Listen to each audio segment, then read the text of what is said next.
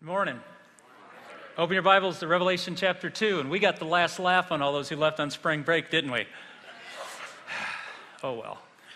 Welcome to Missouri. Hey, if you're visiting today, my name's Mark. I'm one of the ministers here, and let me tell you where we've been in this sermon series while you're turning to Revelation 2 so that you can connect if you haven't been with us the past couple of weeks. We began a series called Keep the Words. We're looking at the revelation of John found at the end of your New Testament.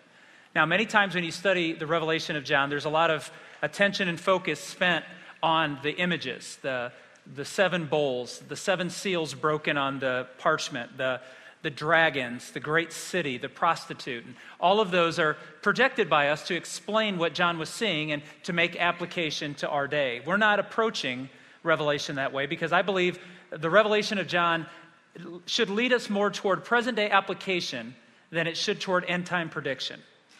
It is called a prophecy, but it's not a prophecy as defined by a prediction. It's a prophecy that means a revealing about who God is and what God wants from us and for us. So in light of all that, we've been focusing on the commands, the imperative verbs, or the bossy words that are found in the revelation of John. These are the things we're supposed to do or become. There are 29 of these imperatives, these commands, demands of God. There are, in the 29, there are some that are negatives, do not do this. And then there are some that are positives, do this. We've chosen to focus on 8 of these commands. And we've looked at some of them so far in our series. In week 1, we looked at the command to keep or guard the words of God. And this is focused on to be able to live out what God is revealing about himself, we need to understand what he has said. And so to keep or guard those words is important. Many Christians, I believe, are trying to live out a life of faith without understanding what faith means to God, what he expects of us, and how we're to respond. So to keep the words is very important. Last week we looked at come and see and the word right. That God revealed in a vision to John who he was, what he was doing, and what that should encourage us in. And John wrote all of them down for us to be blessed by, both of those being commands. To come and see, and to write. And last week, if you weren't with us, you can go online and listen to it.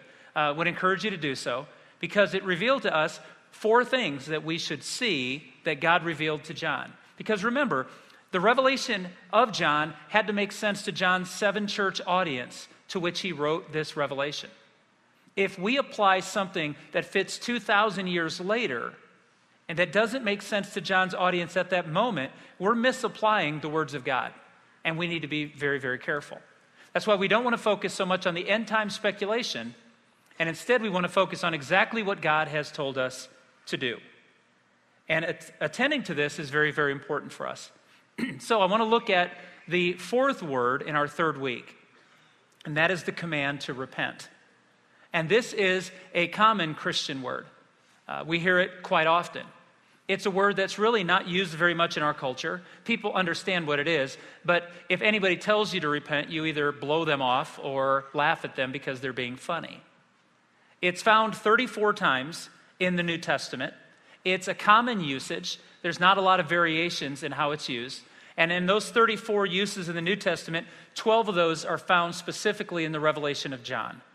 So it is a key word, a key command, and it's found predominantly in chapters 2 and 3 as John writes to these 7 very specific churches, and he encourages them to repent, a word. It's a combination Greek word which means from the mind. It comes from 2 Greek words meaning from the mind, and its focus for us in our culture, the way that we have defined repentance is to change your mind. Yet it has a far broader and deeper and more theologically impacting understanding throughout its usage in the New Testament. In American culture, it means to change your mind. In the Greek language, it's an action. It's a command you do. And it just doesn't mean think differently. It means to live differently. I'd like to show you how this looks. If you go with me to Revelation chapter 2, verse 5, to the church at Ephesus, one of the 7 churches that John's revealing God to through this revelation, Jesus is recorded as saying these words for John to write down. Remember the height from which you have fallen. Repent and do the things you did at first. If you do not repent, I will come to you and remove your lampstand from its place. Notice that repentance means to do these things.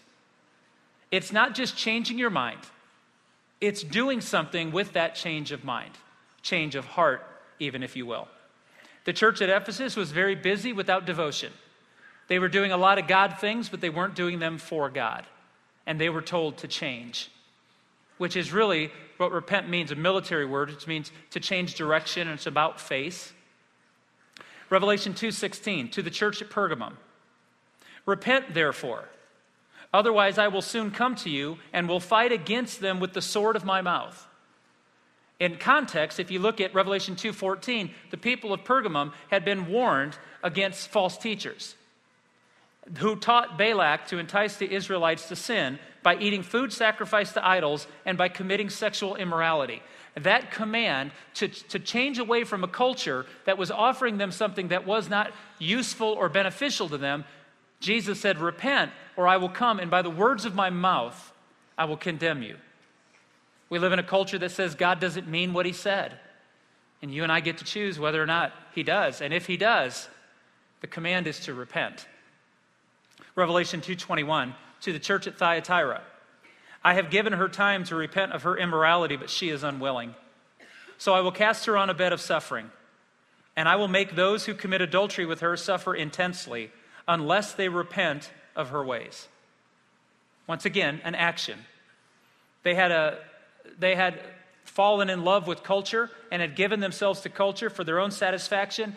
And Jesus said to that early church, pay attention, I will not suffer with this much longer. And when I come, they will suffer. Revelation 3:3 to the church at Sardis. Remember therefore what you have received and heard. Obey it and repent. But if you do not wake up, I will come like a thief, and you will not know at what time I will come to you. Wake up. It's an action. It's a response. It's not just a mental process of saying, wow, something should change. It's allowing it to change. It's choosing change, and it's living that fully out. Revelation 3:19, to the church at Laodicea, probably the most famous of the 7 churches spoken to. It's the one you remember that's neither hot nor cold, lukewarm, and Jesus said, I'll spit you out of my mouth. Make a choice. In Revelation 3:19, those whom I love, I rebuke and discipline. So be earnest and repent. Change. It's not just mentally saying I need to be different. It's saying I need to act different and choose to be different. So in summary of the 5 churches that have been spoken to with the command to repent, he tells them to devote themselves totally to God first, to trust God's words, to flee immorality, and to respond with obedience. I've been doing this. It's kind of been fun. I don't want it to become worn out, but remember where we began when Dr. Randy Harris of Abilene Christian said, there are 3 things to remember about Revelation. God's team wins. You get to pick a team. Don't be stupid. And this is what repent means, that we get to choose and we get to respond. There are 2 churches that he doesn't tell to repent, the churches of Smyrna and Philadelphia. And I encourage you this week to read chapters 2 and 3 about those churches, because they were suffering and struggling, but they were faithful. They were loving. But if you think the command to repent, which I assume most of us don't believe that Christians need to repent because we're saved by grace, it is not true. Remember, John's revelation was going to 7 churches, and God told those churches to repent, full of believers. But there's also a repentance called upon everyone, even unbelievers. Turn with me to Revelation chapter 9, if you will. We'll be looking at verse 20, Revelation 9. And John sees the unbelievers, and they're epitomized in the Revelation as city dwellers. Not that God's against cities, but it really stands as an image of culture.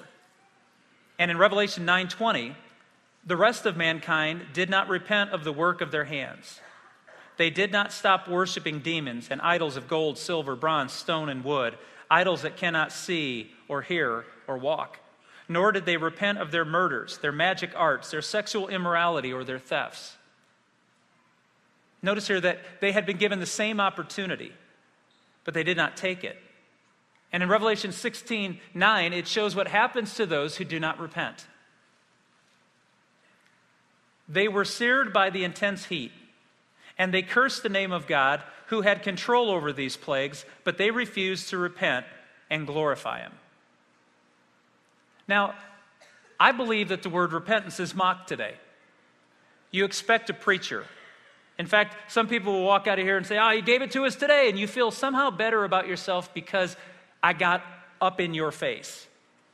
Yet I need you to know that repentance is mocked by culture because many of us think that it is a challenge to who we are. No, it's actually a biblical challenge to become who you're supposed to be.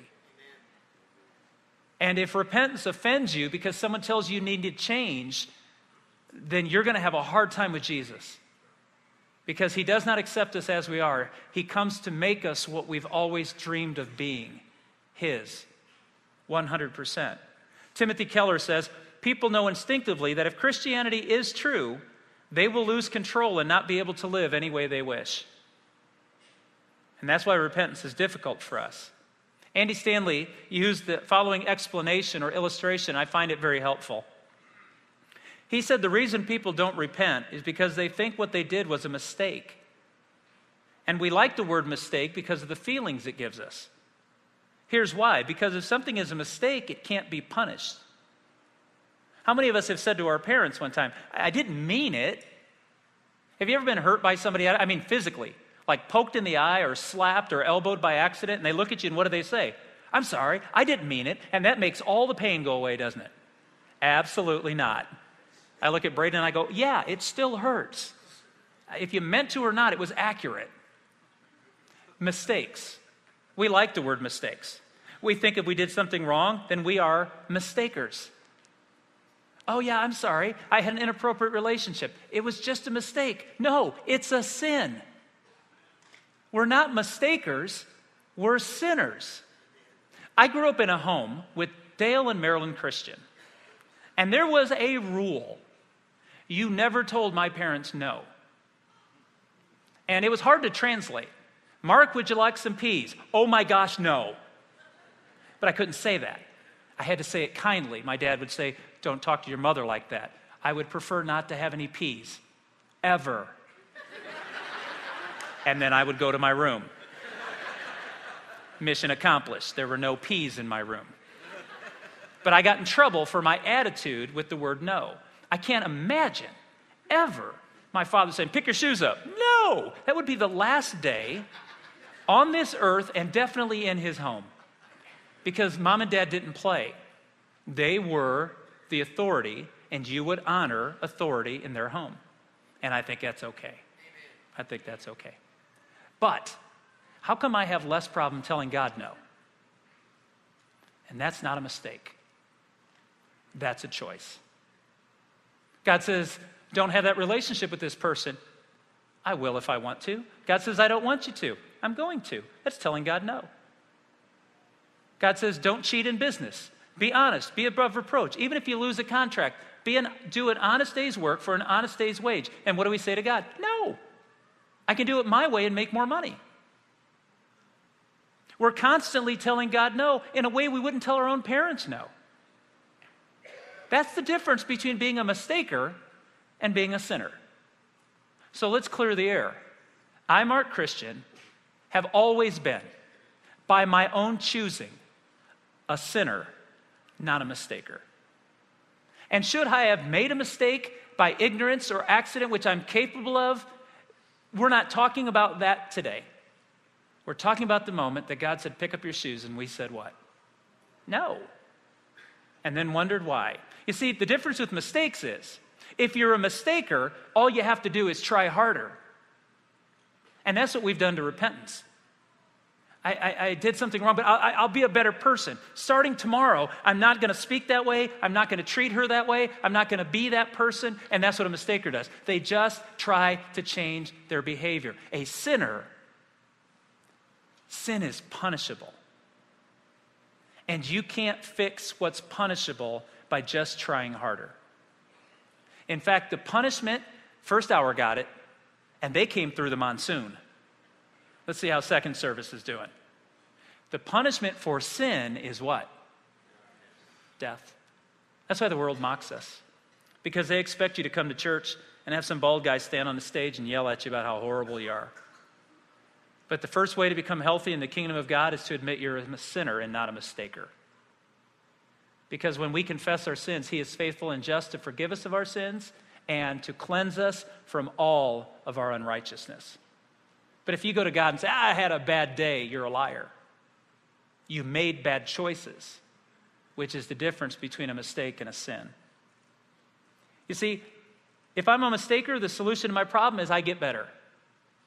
If I'm a sinner, the only solution to my problem is I die. It's the only solution to sin, according to the Scriptures. And Jesus is the Savior that offers us the solution. But Jesus can only be a Savior of sinners. He can't be the Savior of mistakers. And that's the challenge for all of us. So the question of the morning, to properly understand the command, the imperative, the bossiness of God to tell us to repent, falls to me on one core question. Is God a good God who cares for us? Or is he a God who sabotages our life and demands things from us that are unreasonable? Because how you answer that dichotomy will choose whether or not you'll repent. If he's a God who loves you, ask me, Mark, why wouldn't you tell your parents no? When I was younger, it was purely out of fear. I didn't want to be spanked. I didn't want to be sent to my room. I didn't want to be in trouble. I didn't want my parents mad at me. As I got older and I saw my father work 2 and 3 jobs and I saw my mom taking care of 4 boys she didn't understand at all, my respect for my parents grew. To this day, I still couldn't tell my parents no. Not because I'm incapable. I choose not to. And if my mom and dad would call me and say, Mark, I need you to come home and paint the house, I'd rather eat peas than paint a house. But that's my mom and dad. So I'd ask Heather for money to hire someone to paint their house. This is what I do. But I wouldn't tell them no. Okay. It all comes down to whether my God's a good God who cares for me or a God who sabotages our lives and doesn't want us to have any fun. The Merriam-Webster dictionary, our dictionary, defines repentance as to turn from sin and dedicate oneself to the amendment of one's own life. To dedicate oneself. You see, repentance is not believing that God is right, but that I need to live or die on that belief. Did you catch that? Repentance is not simply saying, I shouldn't have done that. Repentance is saying, I shouldn't have done that and I want to live differently. Because repentance is when our belief hits our hands, feet, and mouth. It's when a changed heart combines with a changed mind that produces a changed life. That's what repentance means. Instead of the American version of, I'm sorry I got caught. Preacher tells a story, true story, of this one man who kept coming down. He said, it seemed like every week he came to the altar at the end of the service to be prayed for with his sin. And all he would pray over and over is, Lord, take the cobwebs out of my life. Lord, take the cobwebs out of my life. Lord, take the cobwebs out of my life. Finally, after weeks of this, the preacher leaned over, whispered in his ear this prayer, Lord, kill the spider. Repentance is cobwebs if all it is you're feeling sorry. Killing the spider is when you change your behavior. There's a difference between saying, I'm sorry I did something, and changing a behavior from doing wrong things to honoring God by choosing God's things. It's a crucial passage. John, the baptizer, was known as the preacher of repentance. If you ask people, what was John's sermon about today? For the 59th week, repentance. He didn't change his tune. But I want you to notice something unique. It's found in Luke chapter 3, verse 7.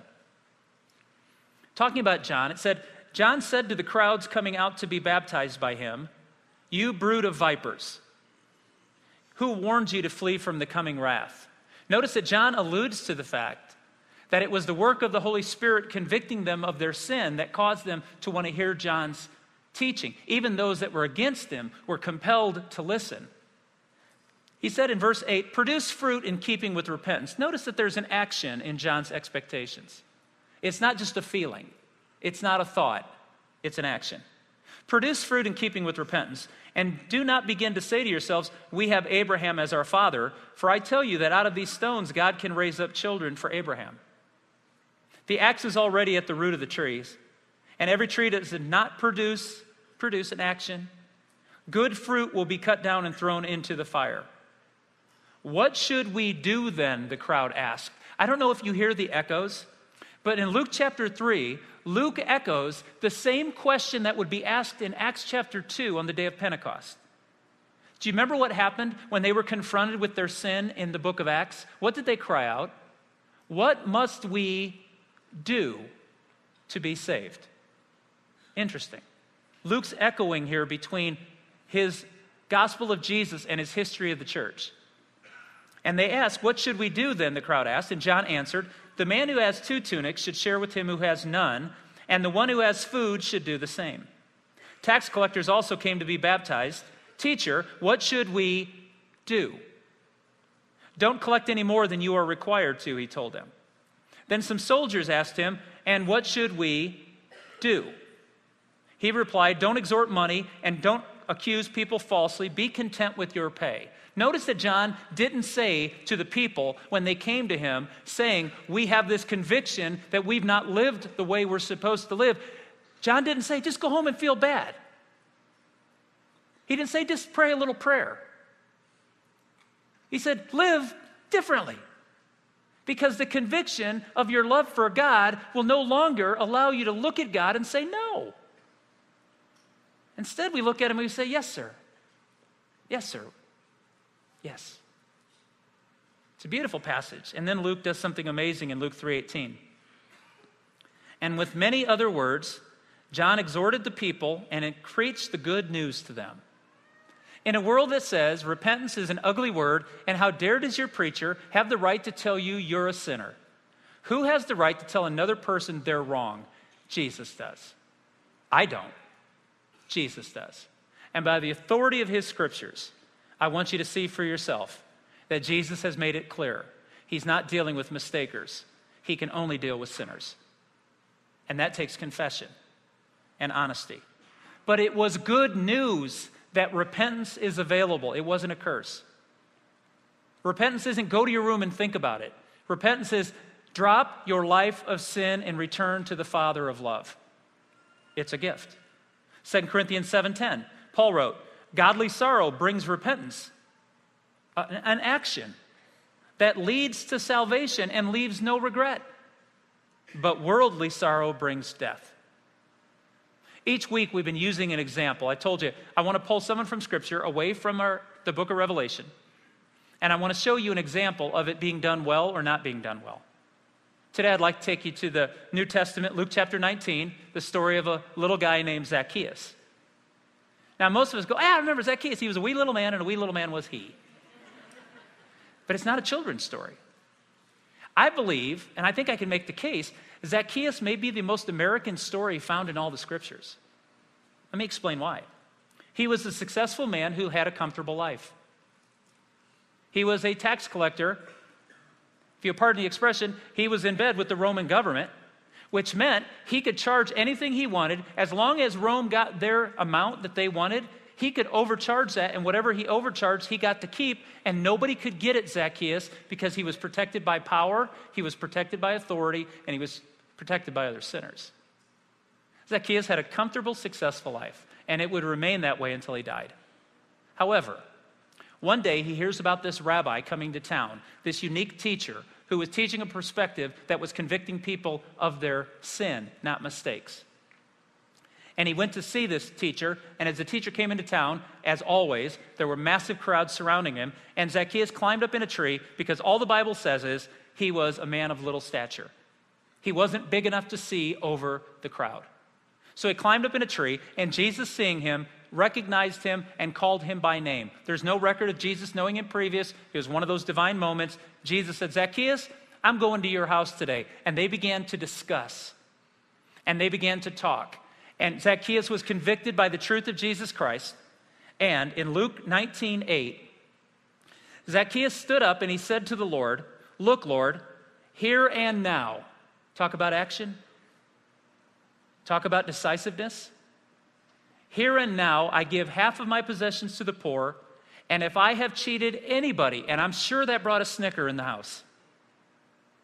If I have cheated anybody out of anything, I will pay back 4 times the amount. That is a bold statement. That's an action. Why 4 times? Because in the Old Testament law, if you were guilty of defrauding somebody, he's confessing his sin. If you're guilty of defrauding somebody, you paid them 4 times the amount you cheated them from. Do you remember when Nathan, the prophet, came to David and said there was a man who had a bunch of lambs, and he took the one lamb from the shepherd who only had one? Do you remember what David said? That man should repay back 4 times what he's taken. It was law. What Zacchaeus is doing in his repentance is acknowledging the truth that he had disobeyed God's law and he wanted to do things God's ways, even in his punishment. That's what repentance looks like, church. It's not I feel bad. It's I want to feel different. And I want to be different. So what does this look like in our lives? In the early church, the history of it found in the book of Acts, I want to read 2 passages to you. Acts chapter 5, verse 31.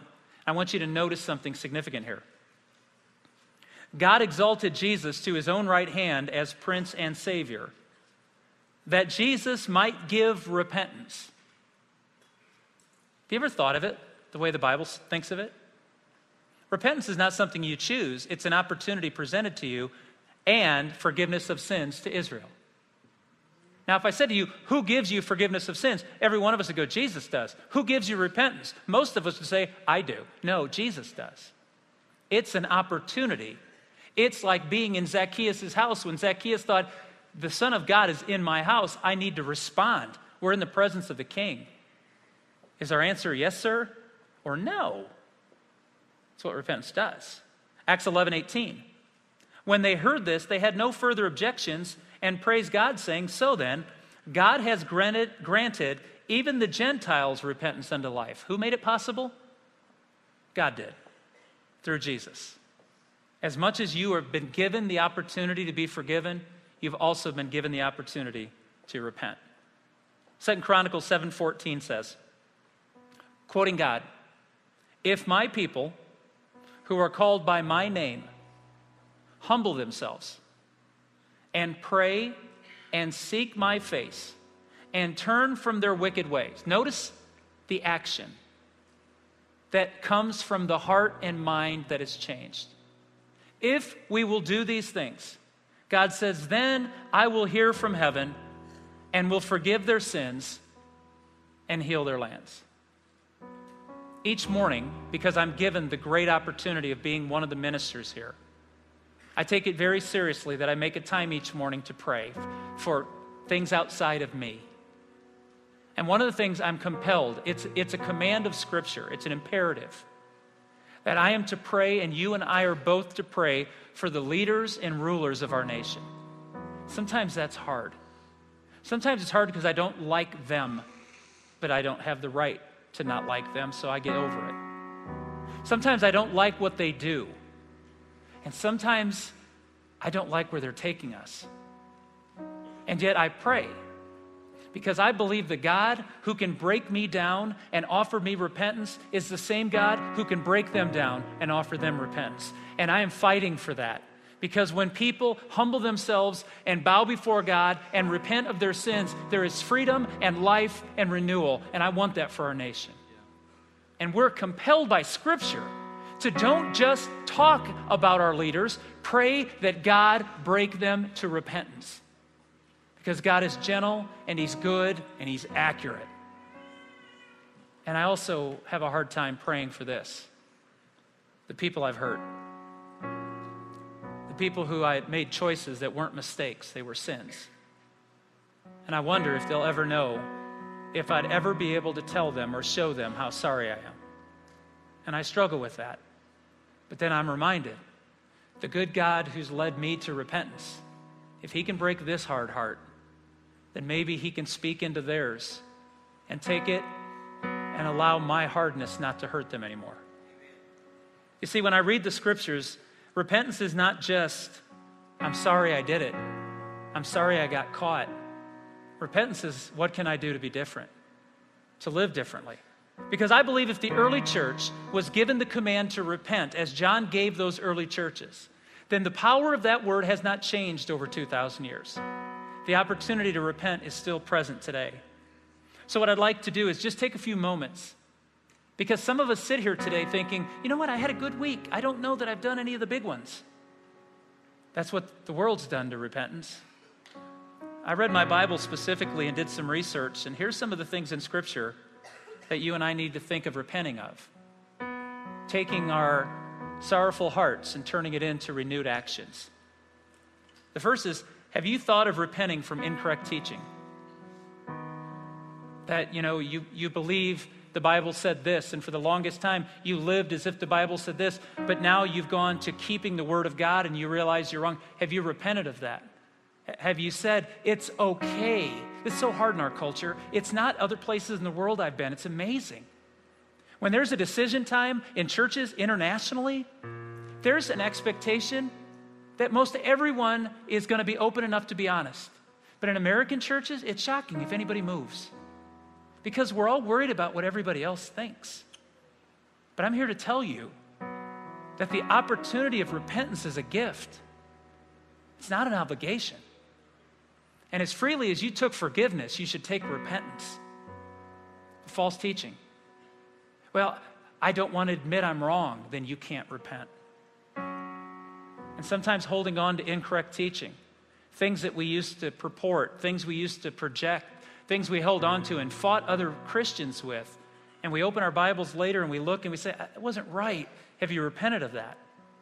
The Bible tells us we can. Have you repented of half-heartedness? The church of Ephesus was told, you're lukewarm. Pick a side.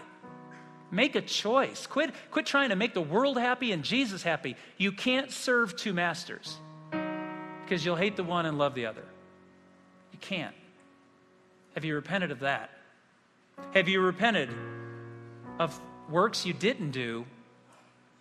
You see, for many of us, we repent of sins we've done, but we don't repent of a lack of obedience. And I don't want you to feel shame. I want you to find freedom. God is waiting for you to come back and say, sir, you asked me to do this, and I didn't do it. And I had an opportunity to do it, and I regret that. I want to be different. That's called repenting. Because God is not keeping records of our wrong. He's trying to free our heart from sin. You see, we're not mistakers. We're sinners. And the gift of repentance is for anyone who has sinned. And it's given through the blood of Jesus Christ. If you don't quite understand this is new to you, you're here for the first time going, oh my goodness. We'd love to tell you that this is good news, not shameful. And around this room are tables, and some of you may move there today because you need someone to journey with you in prayer this week, that you need to have a tough conversation, you need to fight a tough battle, but this isn't willpower, this is Spirit's power. Remember, there is a gift being offered you every moment of your life. You don't repent one time, you repent every time you have to choose yes, sir, or no.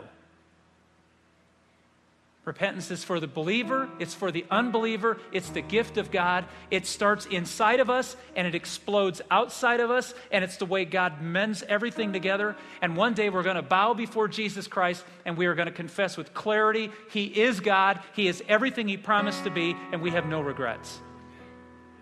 Or we're going to see Him coming and going, oh no, I believe too much in what everyone else told me instead of believing in what He told me. And so today, the Bible says, repent and find life. Let's stand together.